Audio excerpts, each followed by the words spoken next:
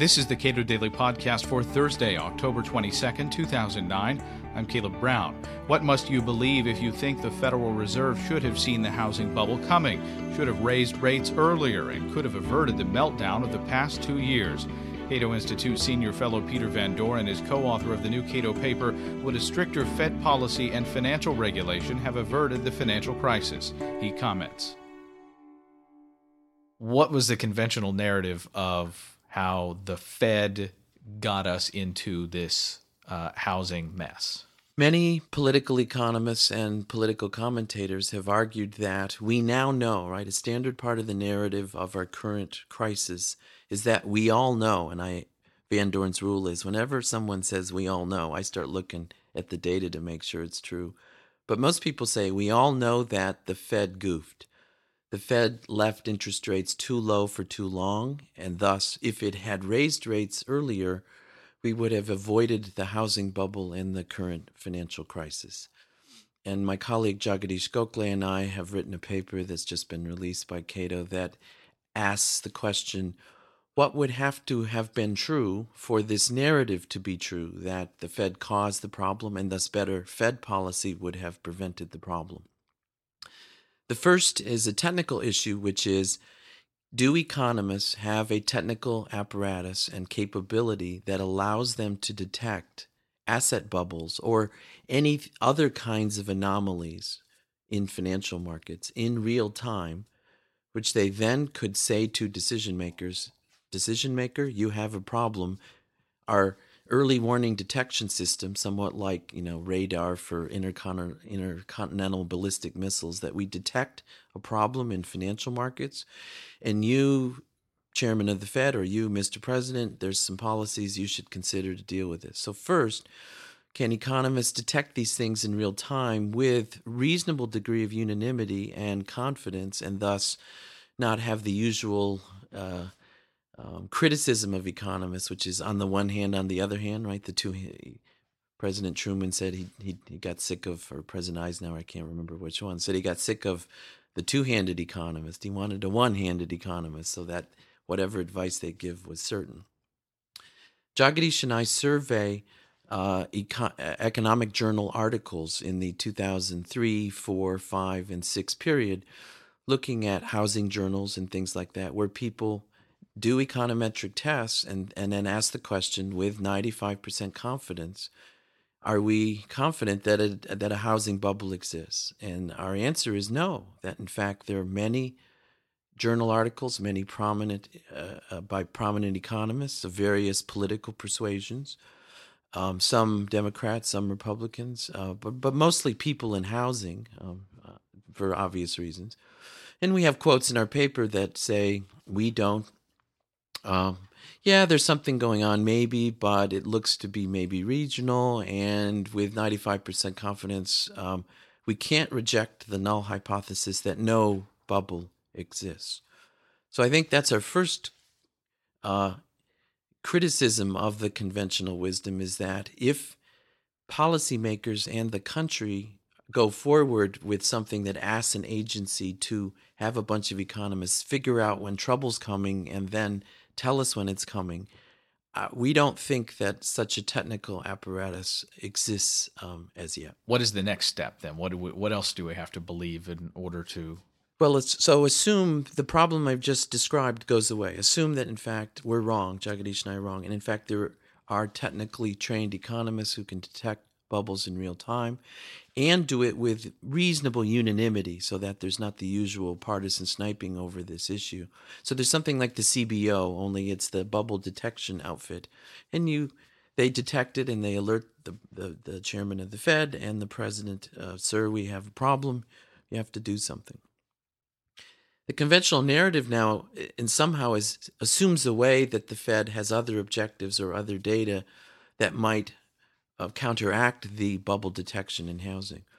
And what we talk about in our paper is the general notion that the Fed worries a great deal about deflation and worries about having interest rates go so close to zero that it has no degrees of freedom to act after that point, because you can't have negative interest rates.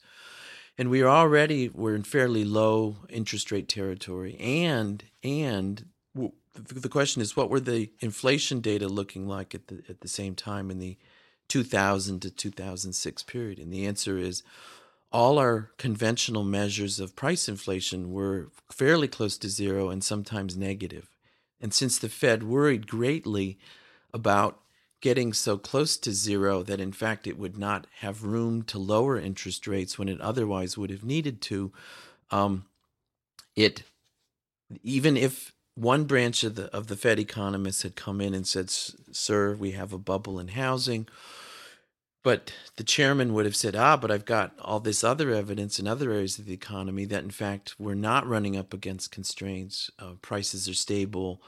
So I'm not, so a bunch of people in a room voting on what to do could easily have said, let's stay the course. Yes, there's this maybe something going on in housing, but in fact we've got trouble elsewhere and we need to stay the course. And again, this is in real time. Not knowing what we now know, they're trying to figure it out in real time. Right. What the actual relevant facts are is a little harder to pick out than after the fact, picking over the carcass of the problem. Right. The technical term we use is hindsight bias, right? Everyone now knows what the cause was, but in fact we now only know it because we're looking backwards, not forwards. All right. Let's assume that's not a problem. All right. Well, let's assume that the technical guys say there's a bubble. There are no other objectives. There are no contrary data. Let's do something about the bubble. All right. Let's raise interest rates.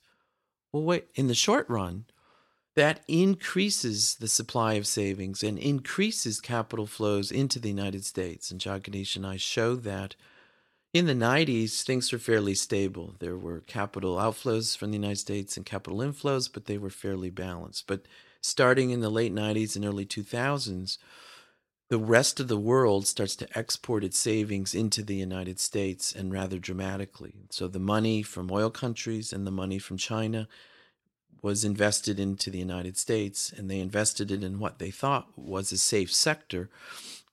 And so now we're supposed to believe that I raise interest rates, the Fed raises interest rates. True, that reduces the demand for housing-related mortgages and things, but it increases the supply of capital going to the United States. Now, given what everyone thought at the time, that capital would have tried to go into housing because it was thought that housing was the safest sector to invest in. So if anything, this interest rate increase policy that everyone says we should have done earlier, well, it would have, in the short run at least, probably increased the supply of funds to housing.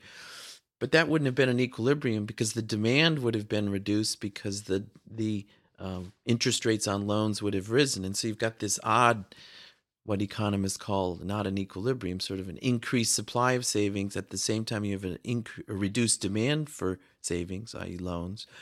How would all that work out? And the answer, the conventional narrative actually doesn't confront this issue. But the bottom line is raising interest rates would make housing a much more attractive investment because it's perceived as relatively safe. And now because of high interest rates, you get a better return. Exactly. Even though the demand for that would have been reduced because of the increased rate on a loan. Also, just empirically, remember, the Fed starts raising rates in 2004. So in 04 and 05 and 06, it's steadily raising rates. That did not decrease the flow of funds into housing into the United States at that time. We now looking backwards, that the flood of money into securitized subprime investment was really going like gangbusters at the same time the Fed was raising rates. So the conventional narrative is, but if we started the increase in rates earlier, well, but I think all that would have happened is the flow of funds into housing would have been exacerbated. And instead of 05 and 06 being the peak, as it were, the peak of flow of funds into housing would have maybe come somewhat earlier. Okay, well, let's assume that's not a problem, that everything is lined up perfectly and essentially all the Fed has to do is pull the lever, right? Right. So again, I started this discussion with a technical issue, and I'm going to end with a technical issue. So remember, to start, I said, can economists using their technical apparatus detect bubbles in real time? And I said no, but assume they could. The conventional narrative says, aha, the Fed can tweak its levers and then the housing finance area responds. Well, Jagadish and I looked at the data. That is, what's the correlation? What's the statistical relationship between federal funds rates and the interest rates charged in loans to various sectors of the economy? Okay, for the conventional narrative to be true, there has to be a relationship between what the Fed does and interest rates available on mortgages. And what we show is from basically in the 80s and up through the mid 90s, early 90s, there was a fairly strong relationship between federal funds rates and 30-year conventional mortgages. Then that falls off and goes almost to zero by the mid and late 2000s. And in fact, the correlation is what, 0.0 in the paper, 0.07, is that right? So, I mean, that's hardly any relationship. Well, critics have responded to that argument by saying, aha, but the new exotic housing financial instruments were not tied to long-term interest rate. We didn't have 30-year mortgages. What we had is 2-year and 3-year contracts, which then completely rolled over and you'd have to refinance, right? That was what was going on. And so let's look at the relationship then between short-term federal funds rates and short-term mortgage rates, and in turn, short-term commercial rates. What Jagadish and I found is that, again, early on in the 90s and early 2000s, the relationship between the Fed funds rate and the short-term housing interest rates was in the it was say in the 0.7 range. So that's a reasonable relationship. But then after the late 90s and early 2000s, it drops quite dramatically to a 0.48. So again, if the Fed pushes its lever but the housing market would only respond at about a half. In other words, for every sort of 1 point change in the federal funds rate, there'd be much less than a 1 point change in housing-related mortgage rates, even the short-run mortgages, which everyone presumes in their commentary in the last year we know they're tied to Fed's funds rates because Fed fund rates are short-term and housing rates are short-term, so they must be tied together. Well, they're not.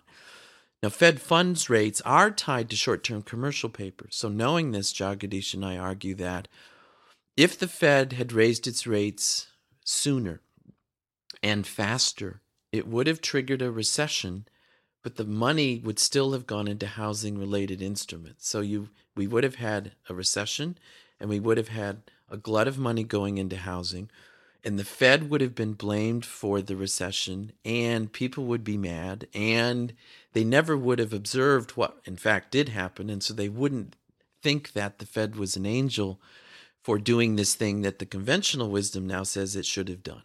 The Federal Reserve as an agency of policy would seem fairly ineffective, as they, I assume, were trying to discover in their way the market rate for these various funds, right?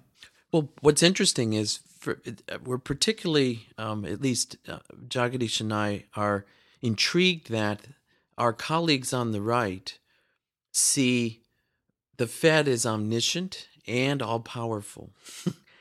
But in all our other commentary, we tend to argue that the federal government is not omniscient and it's certainly not all-powerful. And so we find it a little odd that, in effect, we now, the notion that the Fed can figure everything out and then do the right thing and then keep us from financial disaster. What we show empirically is that it may be able to affect commercial short-term interest rates, but it doesn't affect housing interest rates that much. And if we did more empirical work, it might affect other sectors even less. So we find it a bit odd that those who tend to be skeptical of government ability and government power now seem to argue that if only the right people were running the Fed, somehow the world would be all better. An argument that they would never want to apply to basically any other part of the political world. Correct. Peter Van Doren is editor of Regulation Magazine and is a Cato Institute Senior Fellow. You can read the paper, Would a Stricter Fed Policy and Financial Regulation Have Averted the Financial Crisis? At cato.org.